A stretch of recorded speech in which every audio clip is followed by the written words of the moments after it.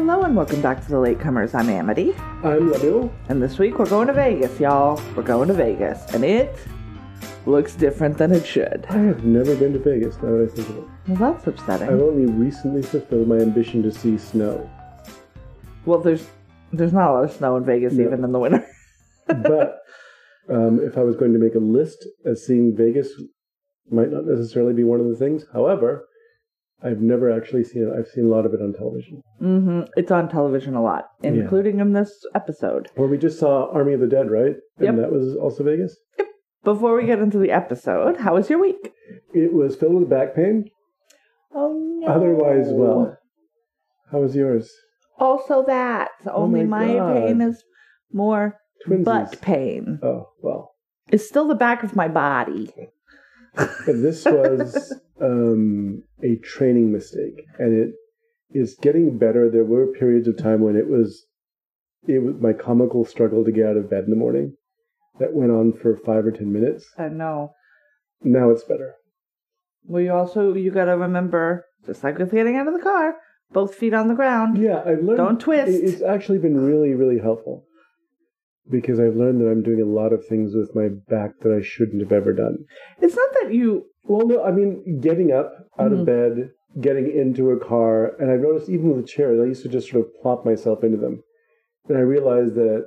You could be more deliberate with your body placements. Well, your stomach and your abdominal muscles are taking a lot of the beating when you're doing stuff like that. And so if you're using your thighs and your leg muscles to sort of lower yourself into things, it's actually much better for you. Proponents of squats agree. Yes. And I can do squats all day long, so that's good for me. My knees just yelled at me. I didn't even do anything. They heard the word squats, and all of a sudden I'm like no! They're going to dislocate before I get any ideas. You want to get into this episode? Okay, let's get into this episode. All right, we watched episode 5 of the 2021 version of The Stand. Originally, it aired on January 14th of this year. Uh-huh. It was called Fear and Loathing in New Vegas. It's a play on words. It's a play on words. And it's directed by Chris Fisher and written by Jill Killington and I'm going to go with Nate Lee. So it looks like Knate Lee. Which I've never seen as a name. But you know. Jill Killington, it sounds like a comic book villain. Now, let's start. I don't know where to start with this episode. So, this episode is very porny and weird. This episode is porny and weird. This episode is divided into the stuff that's happening in Vegas, which we're seeing through Dana's eyes, basically. And what happens there should stay there. Forever. And then what's happening in Boulder, which we're seeing largely through Franny's POV. Okay. At the beginning of the episode, we get a little freaked out Harold redressing with Nadine. I don't know if they've changed from having blood on them or they've just done something sexual. No, I think there might have been some splatter from shooting. And they moved him, right? They move him. So what they do is they set him up in his amphitheater that he wanted to turn into a theater with a gun in his hand to make it look like he shot himself. And Harold, at this point that we first see him, is freaking out and saying, what if people don't believe it? We should tell somebody, we should leave now. Right. Fuck it, we should just go. And Nadine is like, shut the fuck up. Just do what the hell I told you.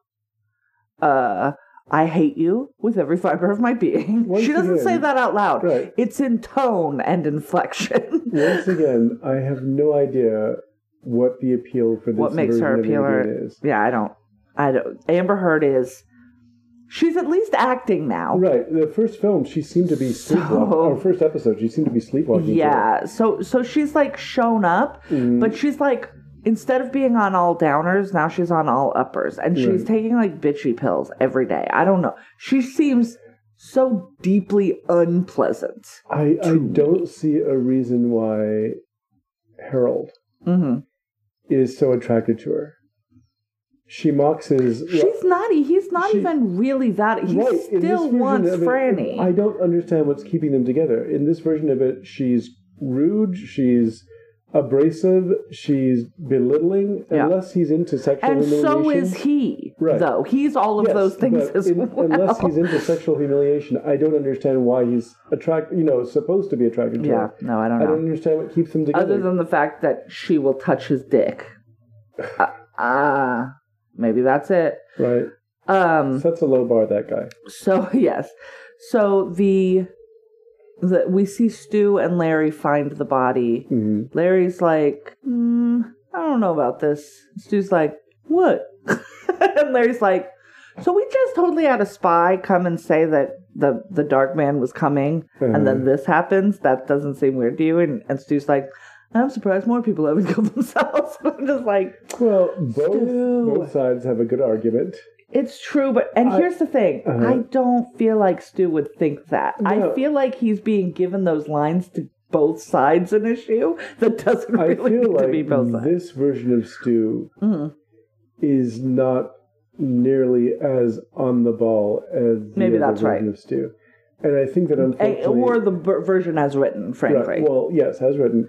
I think that in an attempt to make Franny a more active, alive character, they're giving her more of that. The writers have not gotten into... In the original miniseries, Franny was more decorative. And in this one, she's got way more agency, it seems active, sometimes scheming, as we see in this episode. And very kind of cunning person who you wouldn't want to cross because she is able... And she's not being evil about it. She's doing it for the greater good. And Stu is kind of, up until this point, a little dense, is the feeling I get. Yeah, I feel like... Yeah, I don't know. I don't know. He's much more passive of a character. And maybe just because they hired human Labrador James Marsden to play him. I don't know. As the story goes along, if we're following the plot as I know it, Stu is going to have to do more active things. Yes. And so maybe we're going to a point where he's going to be pushed into action, and the whole passive aspect of Stu at this point is reflecting his reluctance to be a leader, his reluctance to take action, take initiative. And they're giving him a lot more aw shucks. Right. And right now, Franny has turned into the choice part of the two. She's the middle of the country Macbeth. She wasn't middle of the country, though. Remember, she's from as far east as you could go. Oh, that's right. She's from Maine. I thought she was, but he's from Texas. He is from Texas, yeah. But I had the impression that she's kind of like, I was going to say the Middle America Macbeth, Mrs. Macbeth. But Lady Macbeth, I think is the term you're looking for. I know, Lady Macbeth. I was trying to find something homier than that. But yes, she's playing. When you live in California, everything's in the middle of the country. That's true. East. Right, over there somewhere, where they get snow more often. But she really is becoming, again, not evil, but she's just has much more depth to her. And she's capable of doing things. Seems like a woman who has been through some shit and has learned from said shit. Well, yeah, even if we haven't really seen it. Yes. Right? But I think that we get more of a sense of her than we did before. But Stu, as of right now, is just kind of, as you said, he's content to sort of take a middle-of-the-road path. Yeah. Yep. And that can change. So let's just talk about what happens in Boulder. That's an easy through line that we can follow, and then we'll go to Vegas, because I have things to say about Vegas. Okay. So back in Boulder, so they call, when they find his body, they call Harold, and I think he doesn't ID the body. Of course, they know who it is, but they want him to know, because as far as anybody knows, he's his closest friend. Right. You know. That was the other thing. We didn't mention it last time, but they showed it in the replay, where after Teddy gets shot, he goes, "Hawk, run." Yeah. And it is so sad, because that is literally the last handout that Harold is going to get. Or outstretched hand, not hand out, you know what I mean? Yeah, I understand. To get him to, come away from the dark side and... Nope. That's what makes the relationship with him and her name is Nadine so bizarre, because it's like, what are you being offered that means that you turn this down? Like actual genuine friendship and actual genuine community. Yeah. And so I think it was a weird directorial choice to go with really bitchy, angry Nadine. Yeah, I don't... As opposed to someone who... She should seem guarded. Right. And, she should push when she needs to push. But the full-on attitude that she seems to have at all times with everyone is... That's what I keep going back to. A teacher, though? Right. A teacher. Well, I keep going back to Laura San Giacomo. Yeah. Whose way of doing it was to be so fragile that it was had the shrinking violence. I can't on my own, and I need you to protect me and to take care of me. And I think that also helps when having an actress who's barely 5 feet tall, is that she was this physically small but really voluptuous. So on the one hand, there was like that weird combination that made her attractive on one level, and then she could sort of manipulate around. Yeah. Whereas Amber Heard's statuesque character just looks like she's going to beat up Harold all the time. That was the impression I got. It does. It looks like she's going to deck him. Right. Or maybe just shoot him. But Amber Heard's cheekbones should have gotten a credit in this episode. Right. I don't know what's going on with her, but she looked like she had Maleficent cheekbones. Right. They looked like prosthetics. They weren't. They clearly weren't. Face, But it was really odd. I don't know what was, Our roommate said she thinks that she may have been doing a number of drugs at this time. I don't know Amber Heard's life other than it seems bad. Her performance is so weirdly inconsistent. Yeah. That I can't account for it. It's just sometimes... I don't know if I prefer that she's terrible so that I don't have to, praise a terrible human being. Mm-hmm. But at least it would maybe make this more enjoyable, because I'm starting to... I'm looking forward to watching the last 4 episodes. Right. But I'm also like, this ain't it, y'all. This there are actors that I personally don't like. I mean, for years I couldn't stand Ryan Reynolds' smirky running. And you still don't like the other Ryan. Gosling. Who I have yet to see. Yeah, but after, you can see a performance and go, oh, he was really good in that. Yeah.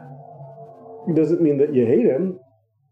It just means that his on-screen persona, like Jim Carrey's, for a while was just so much. Yeah. I can't watch Will Ferrell for more than 20 minutes. Mm-hmm. It's very difficult for me. There's one movie I've watched of his that's all the way through. What won you over for that movie is that he toned down the persona. Right. Yes, precisely. Also, everybody hates that movie but me, but I don't care. I like that movie. Stranger Than Fiction is the movie I'm talking about, y'all. I'm not trying to make it a puzzle. What is she talking about? So they call Harold in to let him know to say sorry, for your loss, right? Condolences.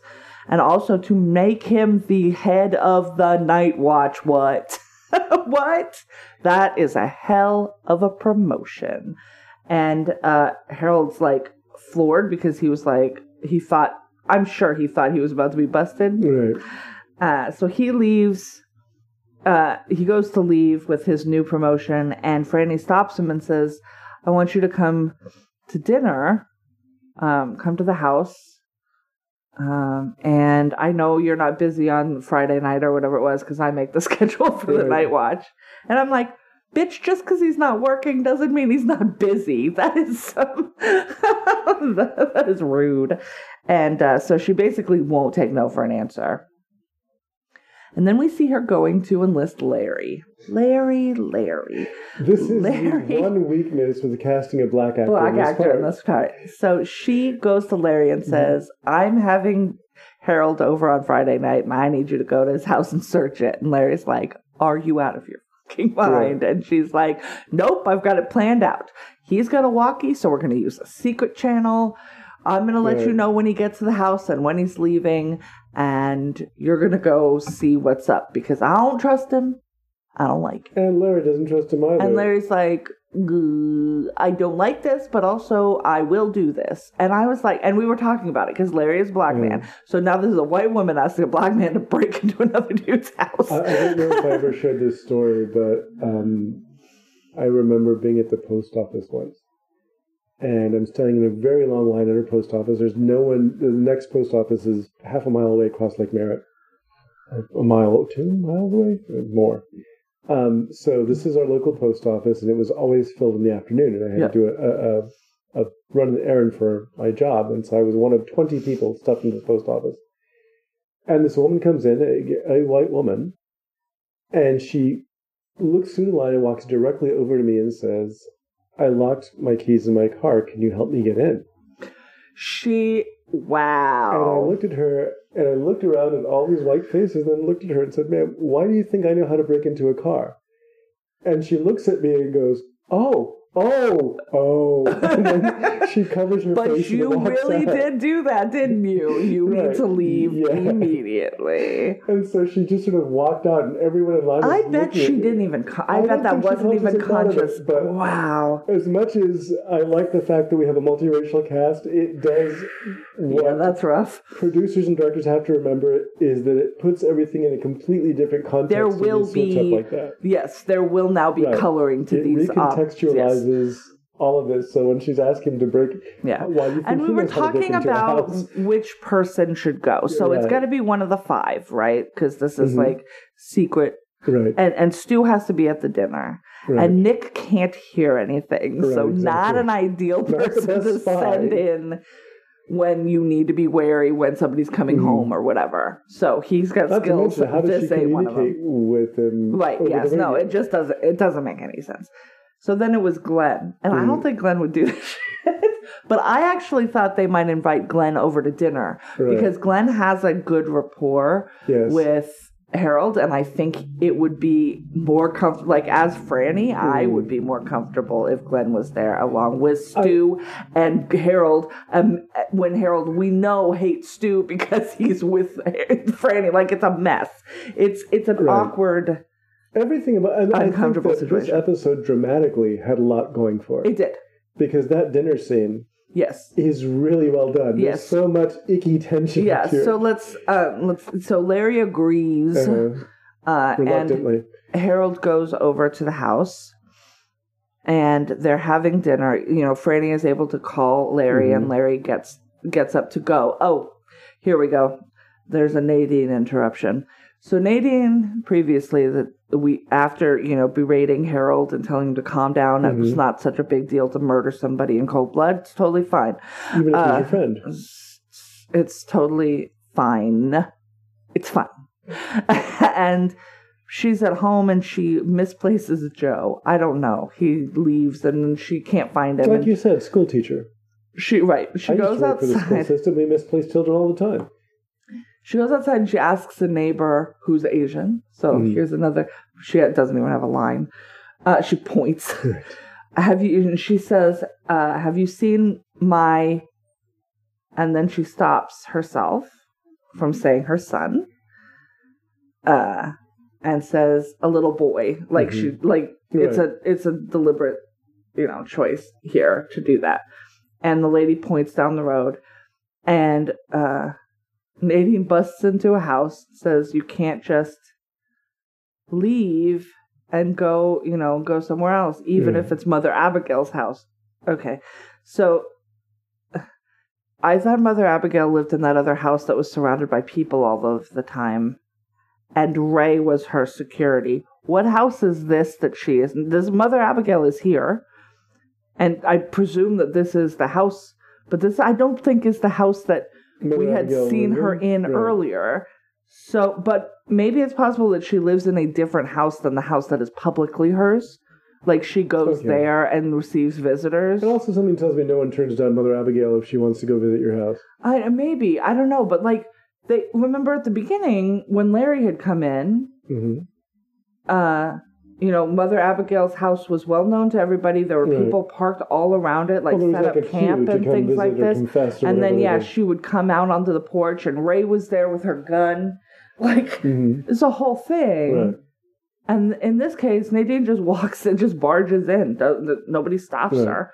And of all the people in this town, she's one of 2 that you don't really want barging in on Mother Abigail. But Joe is there, and he's tinkling the piano. He's playing piano, and there's a brief conversation between the 2 of them. Because Mother Abigail says, it's just nice to talk to someone. And she's like, Nadine's like, he's talking to you? Because, of course, Joe, does not speak. Right. And she says, well, we hadn't gotten that far yet.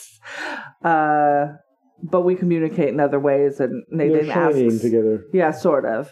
That's probably exactly it, actually. Nadine asks if she knows his name, and Abigail says they hadn't gotten that far yet. There's a brief conversation about pianos. And then Abigail does her best to turn Nadine. Right. It's not super strong or heartfelt, but she says... She makes an effort. She says, basically, I commend your choice to take care of him, and or you're doing a great job with him, even though he's not your blood, I think is something along those lines, which is a little bit like, yeah, there are all kinds of families, but she, and Nadine says, it's not like I had a choice. And of course she has had, of course she has a choice. It may seem like when you see a child alone, terrified, that you don't just walk on by, but I guarantee you, Nadine is the people type who could. I think it seems like so, but she says it's not like I had a choice, and Abigail once again over and over is like, we all have a choice. You have a choice. You had a choice. You did not have to keep him safe and keep him comfortable, but you chose to do that. And this apparently is a Dawn Breaks on Marblehead from Nadine, where she's like, I have choice. Well, she has been groomed since she was 12. Right. So that's not great. I think that's the only excuse you really get for her character. Yeah. Is the fact that she has been groomed, and so she doesn't know how to break that conditioning. Yeah. And then there is this break in logic that the other one had to. But then the next, as Larry is going, he gets the all clear from Franny. Go, go, go. He opens his door and Nadine is standing there. And she kisses him. And then she, is trying to do more. Right. And he, stops her. And then she's super aggressive, very unattractive, and is basically like... I just want you to shut up and fuck me. I don't want to talk about it. I just want you to fuck me. And he's like, you don't talk like that. And I'm like, maybe she does.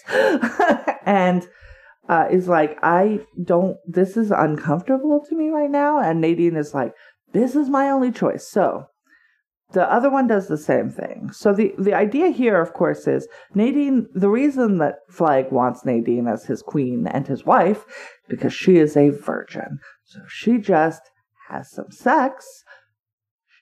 Presumably, Flag will not want her anymore. And she sees Larry as her only option. No, that is ridiculous. As a modern woman. As a modern woman, yes. In the 21st century. Is that when we are? It feels like the Stone Age, but given the attitudes that some people are still exhibiting, but as a woman in the 21st century, an intelligent woman, full of refinements and grace, yes. Could you please inform me what it feels like to see this character that's out of step with our time? In when was the book written? 1970? I am not a robot. Hey guys, has Google Chrome been testing your robot status lately? Because it stresses me out every time it happens. I think it just believes I'm a robot, and that's it go. 1978. October 3rd, 1978. This book is older. So 1978, right. Given that period of time and that time frame, you could probably still accept that idea that this woman's value to her mind is based on her virginity and her beauty. But is it hard to take now in 2021? Well, but here's the thing, though. Okay. Specifically in this one, she's been groomed by a man who's determined that her worth is those things. Right. I don't know that barring the... I don't think in...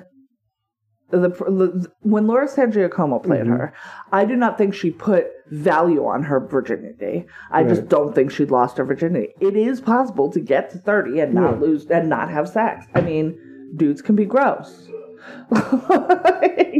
Yes, I've heard. I'm on a growth. So and it never appears to me the way that Giacomo is playing it, San Giacomo, I guess, is playing it, that she's precious about her virginity. Right. She just happens to still have it, and so is a suitable vessel for. She also played, and this is something that I feel is missing at times with this one. She also played it on this edge of hysteria, where you can see her as a person who suddenly becomes really guarded about just any, not just anything. I suppose virginity is a great deal, but it is not. No, but I mean, it's not even a real thing. You could see her as a person who is also, locked in a hotel room somewhere for 5 days, refusing to speak to people, or she played it on this edge of anxiety and hysteria to where you could see that.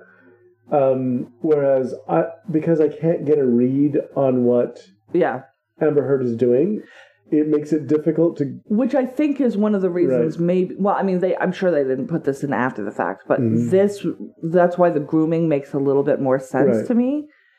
If she was told from the time she was 12, in every dream that she had, that he was hers, and that she couldn't...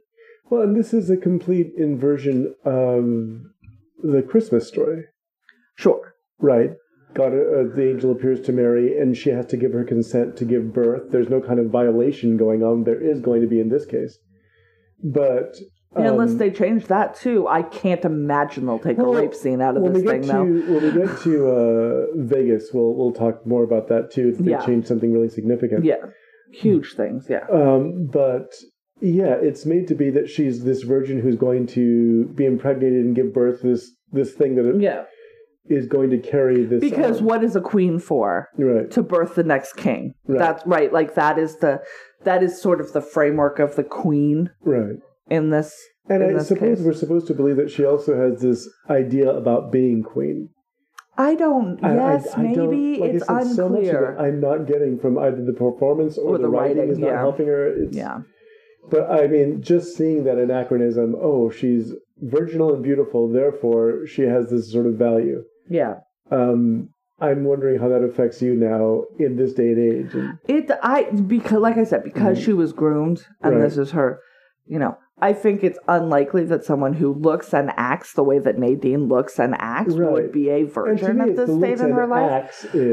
But also, like I actually think that it should be a younger woman. Mm-hmm. That's the other thing. Like Laura San Giacomo was in her early 30s, I believe. Amber Heard, I believe, is also in her early 30s. I would kind of like this character, and I feel like it would be more fitting with this to be 17. Right. That's interesting, yeah.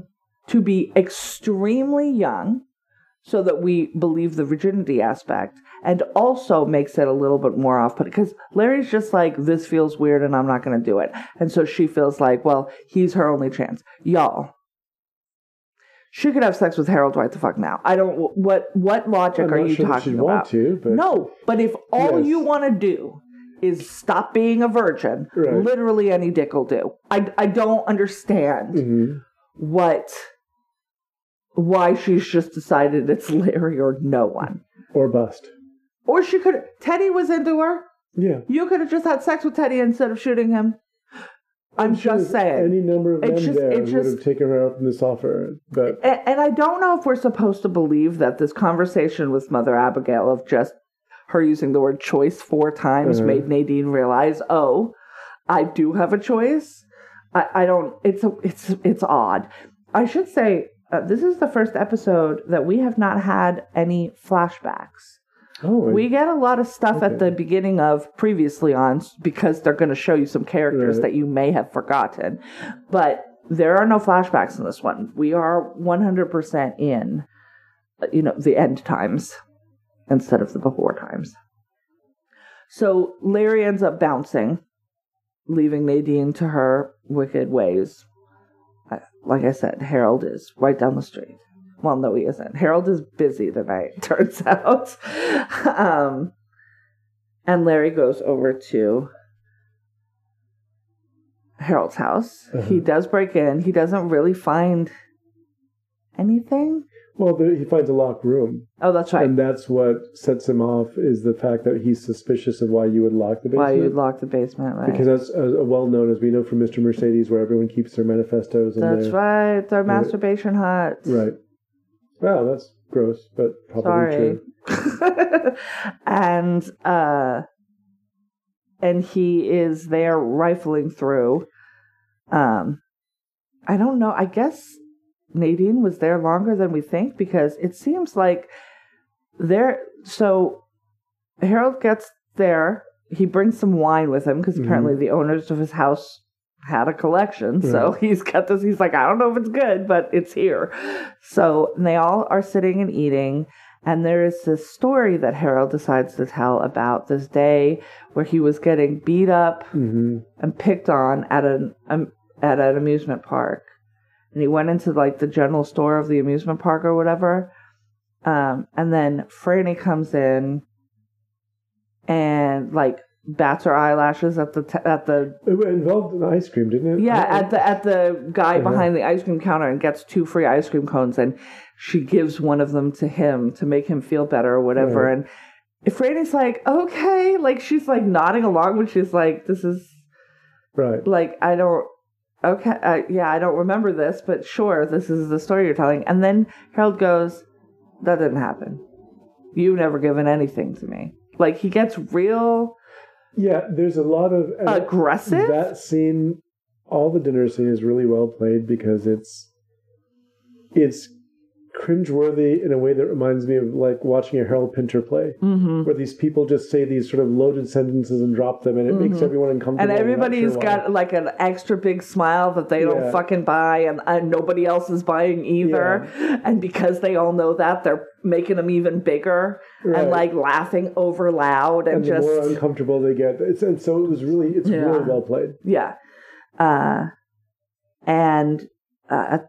At the end of the story, Stu gets a call on the walkie, and there's some sort of emergency, and he's walking. He goes into the other room and is trying to walk whoever it is through it. I didn't catch. Was that when they lost Mother Abigail? Is that what it is? Oh, good Lord! Now I can't remember. Yeah, maybe, because the other thing with Mother Abigail that we see is her praying because she finds out that they sent spies against her explicit instructions to do, nothing. And she prays to God, who has not been speaking to her apparently, and she, apologizes she says, I don't know what I did to offend you, but I am truly sorry. And I'm like, I'm of the school that if you don't know what you're apologizing for, you're not really apologizing. Yeah. I lost a friend over it, which sucks, but something happened in a time that I do not remember, and they would not tell me what it was, and I could not apologize because I had zero memory of the events, and I was literally like, tell me what the fuck I did, and I am sure I am sorry, but I can't tell you that I'm sorry because I don't know what I did, so... That's a hill I die on. And Ray goes to look for her and can't find her. And I think that's who's called Stu on the walkie. And as Stu is taking this call, Harold's like, I'm gonna bounce. This was real and this was fun, but this was not real fun. And Freddy's like, oh, no, you don't have to go. The night is young. And they're like creepy smiling at each other. Right. It's like nobody is enjoying this. And Harold goes, and Stu is still on the walkie. Before he leaves, what does he do? Oh, he goes upstairs. He does. He goes upstairs, and we don't see at that point what he does. What he does? Yeah, he goes upstairs. Don't let Harold go anywhere in your home. No. So Fran, goes to walkie Larry, and Stu is still on the walkie, and she's like, I can't wait any longer, and she hangs up on whoever he's talking to and calls Larry and is like, you gotta get out of there now. And of course Larry's upstairs in the dark, and he's looking at a chess set, and he knocks over the pieces right as Harold is coming in the door, and he wants to fix it. Which was the dumbest move. I'm like, your whole person in this room is going to be a giveaway way faster than those fallen chess pieces are. Like, get the fuck out. And I don't even remember how that resolves. How does that resolve?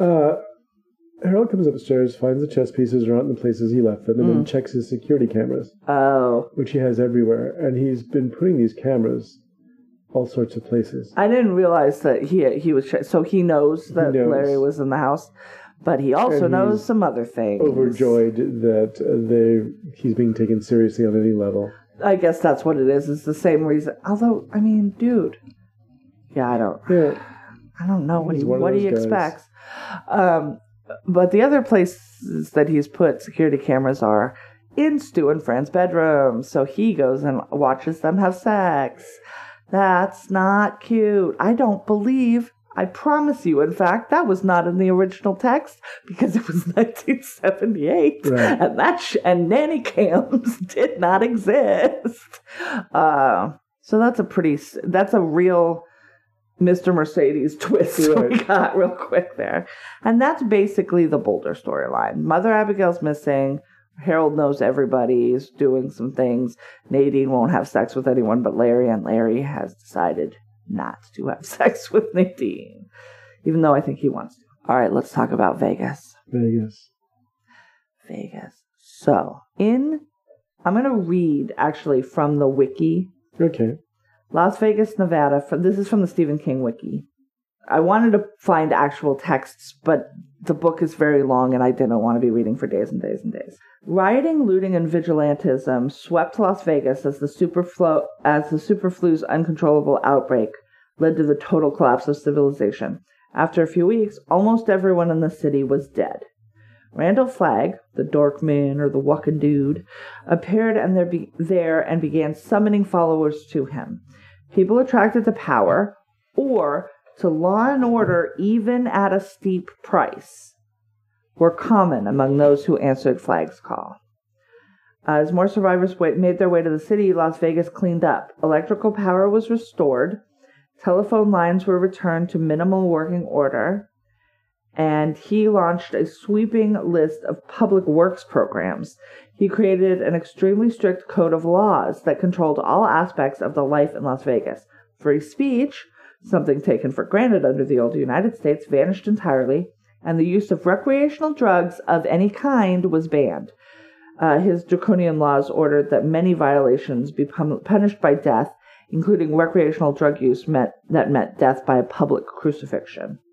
In the book, Las Vegas explicitly becomes the antithesis of Las Vegas. Mm-hmm. There is no partying. We do not see any sex of any kind. We see a bunch of people working.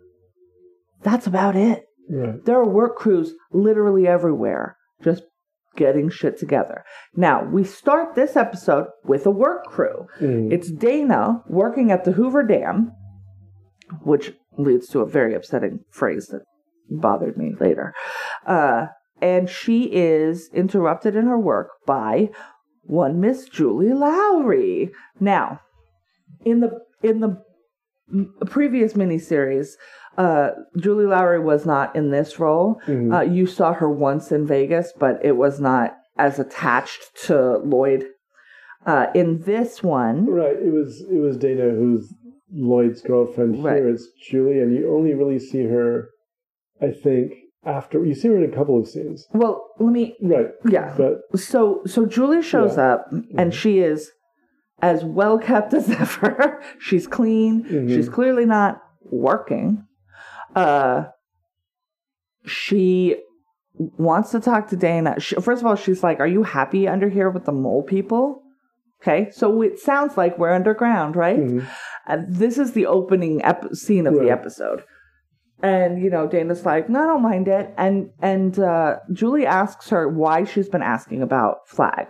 And apparently, Dana's not subtle in her, "Hey, where's Randall Flagg? Mr. Flagg, I'd love to see Mr. Flagg. Is there a way to meet Mr. Flagg?" She's got her, she's like talking to everybody, and she has gotten the attention of. And then Julie basically introduces Lloyd. Lloyd has cleaned up quite a bit. For a second, I thought he had come out. He is very flamboyant in this role. It's an interesting take. He looks like a pimp from Starsky and Hutch. He does. Like he's dressed like a pimp. Right. He is. He's very ebullient in his voice and his mannerisms. But everybody knows him as the right-hand man to Mr. Flagg. And so he's asking Dana questions and then it's like, well, you're gonna come up to the penthouse or whatever. You're gonna come up to the top floors or whatever. And so they take her away from work. Oh, and there's a pan out of where they are, and that's when you see that they're inside the Hoover Dam, which is in no way underground. I was like, they're hardly mole people just because they're not outside right now. Like, jeez.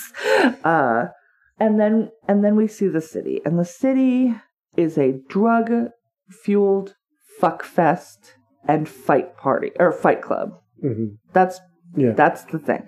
So one of the scenes that we see is a young woman or a woman who is like HR. She's trying to take a new arrival's information so that she can place a job. Right. And it's Tom. We see it's Tom Cullen. So she's like, what are your skills? And he just starts with his pre-prepared speech again. And she's like, she won't let him finish. She won't engage with him. Well, this is the survivor who used to work at the DMV. Yeah, clearly. Yeah. Right. And she tries to like foist him off. And one of the supervisors, a big dude, comes in and is like, Mr. Flagg says anybody who comes here, irregardless, right? Or regardless of anything, is a citizen. So you better find him some work. And so she sends him to the fight pits. What did she call it? Like the gladiator floor or something. Yeah. And so that's where she sent him. I thought she was sending him to be a fighter. That's not what she said. Well, it would make sense. He's huge. Yes, but also that would be fucking horrible. So then we see Dana. She's been given a shiny new outfit. No, wait. She goes back to their room with them, right? Yeah. And she is given a shiny new outfit, but it is much skimpier than the one she's wearing later. She comes out in lingerie. Julie's in lingerie. Lloyd is undressed. They're drinking heavily. There's a pile of cocaine next to the bed. There's back and forth of Julie basically berating Lloyd into not being able to keep it up, and then, he's in the background as she and Dana make out, saying stupid shit like, "Are you guys gonna kiss?" And I'm just like, "Are you 12? What's going on?" Also, really in the last scene thought you were gay, so this is very confusing. Well, I felt like Julie deliberately provokes him by invoking Flagg's name to where he suddenly becomes impotent. And that's really what she wanted to do, which is to basically get coked up and go shopping. Coked up, go shop. Maybe make out with Dana. She seems into that. Dana looks great in the outfit that they gave her. I'm going to refrain from comment because I'm a middle-aged man. But yeah, so they're making out or whatever, and Dana's taking it all in, and Julie says Mr. Flagg's name enough that she's like, you need to calm down because when you're stressed, he doesn't like you, and you need to stay on his good side. So she knows that at least. But then she won't let him calm down through any sexual means because, she just keeps going, oh, he doesn't like when I say Mr. Flagg. Right in his face. She might as well have dick punched him every time he said it, too. Female characters really want to emasculate these dudes. Right. That's kind of the impression I got. It's like, wow, that's... And so he goes away to try and work himself up, and she's talking to Dana and doing more coke, and then she's yelling, so is this gonna happen or what? And he's like, yeah, it's totally gonna happen. And then they keep talking, and then So seriously, is this going to happen? Because I was thinking if this isn't going to happen, maybe we could just go shopping. And he like gets up and comes over and he's like, this ain't going to happen. Let's go shopping. I'm like, yeah, I don't feel like anybody's into the sex part of whatever this thing is. It's just like they decided, sex has to be a thing that we do. So, but neither of them is like, there's a very adolescent element of, the way that they're treating this whole thing. Right. Yeah. And Lloyd, too. Lloyd does seem like a child. Yeah. Like, maybe more of a child than Tom does. So they go, yes, they parade out. So they're both in dresses. He's back in another pimp suit. Mm-hmm. I think a different one. And they're going to go down to the promenade. And they are then we see the gladiator pits. They're in the shopping promenade of one of the hotels on the strip. I've only ever been to the one that's in the Paris and the Venetian, and I don't think it was either of those. But which one it was, I'm not sure. But it's this like open. It's almost like the Westfield Mall. In San Francisco too, where there's like this like middle open area, atrium area, and then stores and rooms and restaurants and clubs and whatever on various levels. Yeah. In the bottom level, there's just men beating the shit out of each other. And Tom is there. He's cleaning up parts. He's got a little hairnet on. He's got a little apron on. And he's just walking around with like a cart, cleaning up blood and muck and people, right? And it's gross. And Dana sees him. Now Dana knows that there were probably other people, but she didn't know who. And she first they are gonna Mr. Flagg is gonna speak. There's a master of ceremonies that comes out, and she says, Mr. Flagg is gonna speak, but also we have a special guest. Lloyd Henry has joined us here tonight or whatever, and everybody cheers. Now, when I say everybody cheers, not everybody cheers, because a lot of people have other people in their mouths, because there is sex going on everywhere. It's like one of the things is orgy. Right. There was a couple of things in the orgy scene that caught my attention. Although there's so much orgying going on. There's a lot going on. There used to be a comment that our roommate made years ago when I was watching the movie Scent, I think, where every orgy scene that you see is structured by a stage manager who's heterosexual, because you always see men and women together. Yeah. Or women and women together, but never two men. That happens here. Yes, there is a male-on-male couple in the background. But one of the things that was really ridiculous is a woman who's, of course, with enormous bosoms, who is I don't think they were that big. I think they were just mushed. Banged against a glass. Yeah. And I'm like, that doesn't an elevator. One of those elevators, those glass elevators. She's like pressed tits first into the glass. And they're just, it's like, that doesn't look at all That's not fun. It just looks like people in pain. I felt sorry for the poor actors who had to do this. So there are people having sex all over the place. Mm-hmm. There's drugs everywhere. Mm-hmm. Alcohol flowing everywhere. There's violence underneath. And I'm like, well, first of all, there's clearly two classes here. Mm-hmm. There are the people who are taking part in these things. Right. And the people who are working at the dam, keeping the electricity on. So that it's clear that they have... Well, people cleaning up the bodies. I mean, that must be the And I'm like, so do they have a cycle? So everybody's working, so they work hard to play hard, if you will? Or are they... But Julie Lowry doesn't fucking do anything. Right. So there is a class system very deliberately in this one, and that is not the case in the book or in the previous thing. Now... There's a little bit of logic to some of this. I don't know if you're going to attract fiends to come to the bad side, the presumed bad side of the face-off at the end of the world, if you make them go to Las Vegas under a strict law and order situation. Like... to have no outlet at all when you're in Vegas surrounded by, like, why come to Vegas then? Right. It's a little bit weird. Or as someone pointed out, you could go to Salt Lake City and go to Salt Lake City. Yeah. Yes, there are nicer places that aren't set up for sin. Right. So if you're not fixing to sin, and even having, like, if you do well, you get to do these things and do well by whatever measure I'm giving, you. That seems like, this seems very odd. Like, I guess they see Flag then as a benevolent leader. So he's ruling with love and not fear.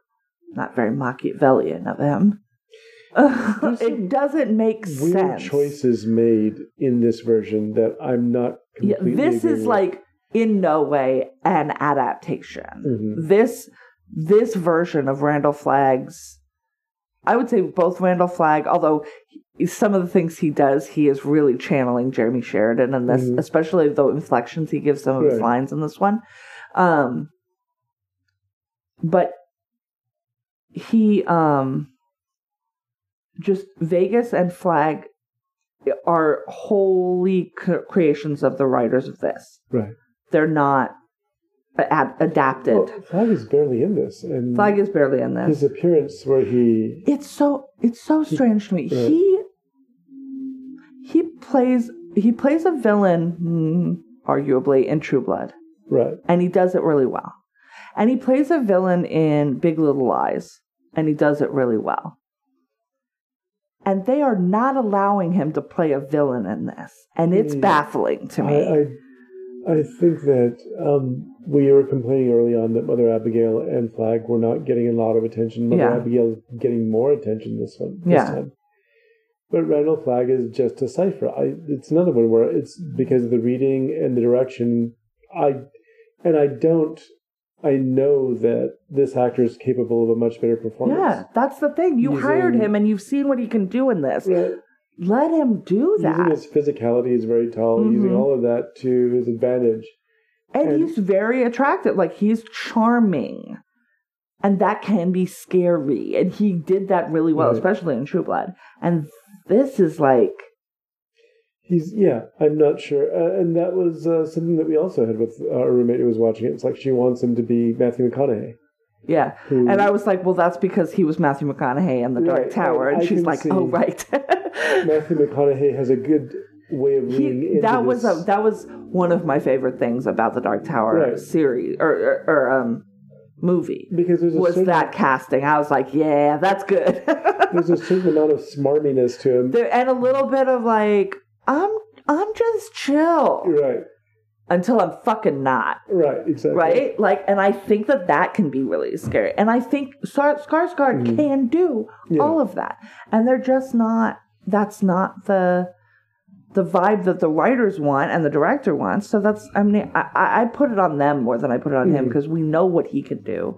I think he's being prevented from doing it. And he makes a little speech on the like the billboard or whatever, and Lloyd, like, finger guns the crowd or whatever. Like, he's such an idiot. It's crazy. And then they send Dana up to Flagg. It's time to meet the man. She goes up to meet Flagg. Wait, there's something that happened before that. Oh yeah, what's that?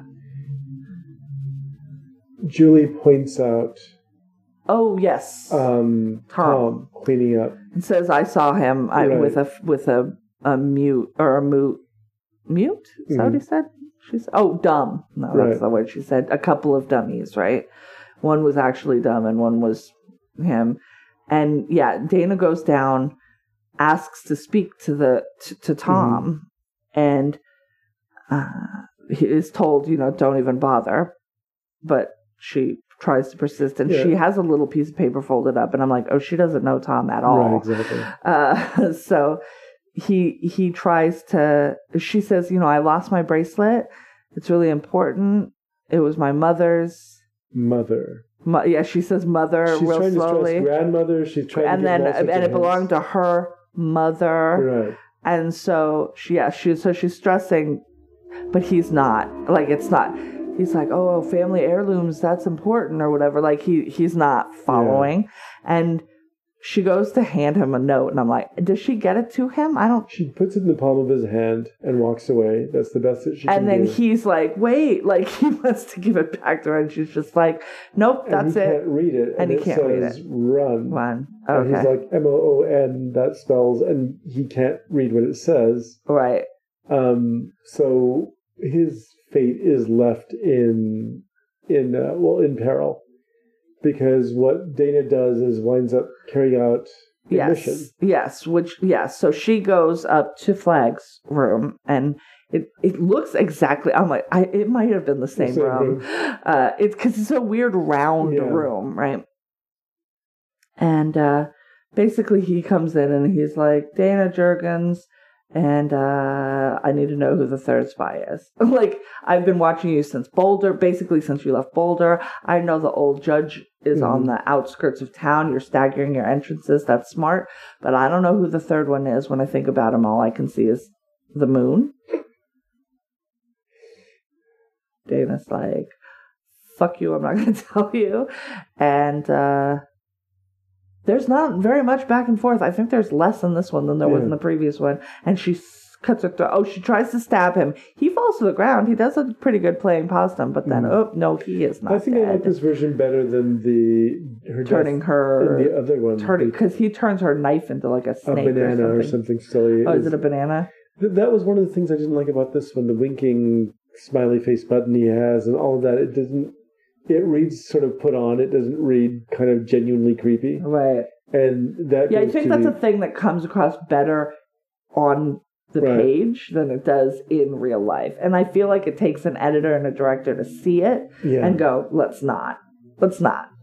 Yeah, and I think that, like we've said, they're missing a lot here. They're missing a lot of opportunities to actually just do a great job. But she does try to kill him, and that scene has some dramatic tension to it. Because she thinks she does it. Yeah. She doesn't do it, though. No, she doesn't. It doesn't work. So then, like, without any fanfare at all, she cuts her throat. Yeah. And he doesn't seem as mad as Sheridan seemed in the... He doesn't throw a temper tantrum. He doesn't. So he's a little bit more measured, which is good, because his right-hand man, I don't know if tantrum is the word, but he doesn't seem up to anything, really. And if he's coked up all the time, I don't wonder why. And that's pretty much it. Basically it. Yeah, because we did Boulder first. Yeah. So Boulder. Yeah, really so it ends on us not knowing where Mother Abigail... Well, I think it might end... Does it end on Harold seeing... Yes, it ends on Harold seeing that... Harold watching them have sex. And he's done something in Fran and Stu's house. Yeah, he put the nanny cam. We mentioned it. Yeah, so he's watching them have sex, very much like Mr. Mercedes. And that is where this episode ends. We have 4 episodes left. We are officially half over. Mm-hmm.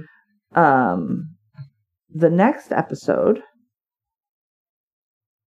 is episode 6, The Vigil, where I've spoiled myself a skosh. The one thing I was surprised was we haven't seen the Trash Can Man yet. Then apparently we will be seeing him in the next episode. So, spoiler alert. Trash Can Man's coming. Do you know who plays him? There were all these rumors about who was going to do it. Marilyn Manson was rumored to have signed a contract to do it, but did not do it. Right. I believe it is Ezra Miller. Oh, that's interesting. So... I don't know if that is still the case. Mm-hmm. That is what I had heard. They kept that particular part very tightly under wraps. They didn't want people to know until he showed up. And we believe he is showing up next time. So, The Vigil, episode 6. But until then, do you have anything you want to recommend? Yes, I do. I infrequently go into Netflix or Hulu blind and pick a movie. Yeah, you've been hitting some good ones lately, though, it seems like. And I just this weekend saw a movie called The Block Island Sound. And I can't tell you much about the movie. Yeah, it's one of those. It's a slow burn, and there's lots of little details to it that accumulate as the story goes along. And what I enjoyed about it is that I couldn't predict until the last third what direction the film was taking. And I like that. Like, are we doing body horror? No, that doesn't seem to be it. What kind of story are we telling? And it does build up to this really strange climax that is helped along by some really good performances, too. By actors I'm not really familiar with. Mm-hmm. But they just put a lot into it. There's a lot of beautiful cinematography.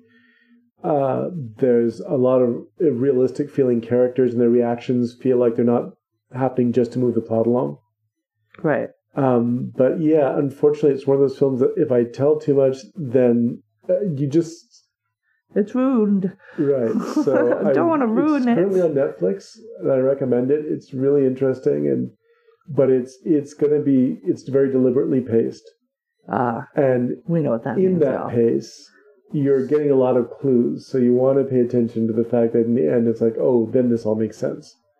And there's one particular line in the story that almost seems like it's casually said until you realize, oh, this was the entire point of the film. So it's one of those things. But anyhow, do you have something you want to recommend? I don't know. I'm going to say, if you like some nerdy shit, sometimes people like nerdy shit, there is a website, there is a YouTube channel called Cracking the Cryptic. It's literally a dude that solves Sudoku. That's what it is. Really? I watched several hours of that just today. Wow. When I woke up this morning, I watched what they call the movie, Cracking the Cryptic, the movie, part 2, because it's an hour and a half long, and he solves one puzzle.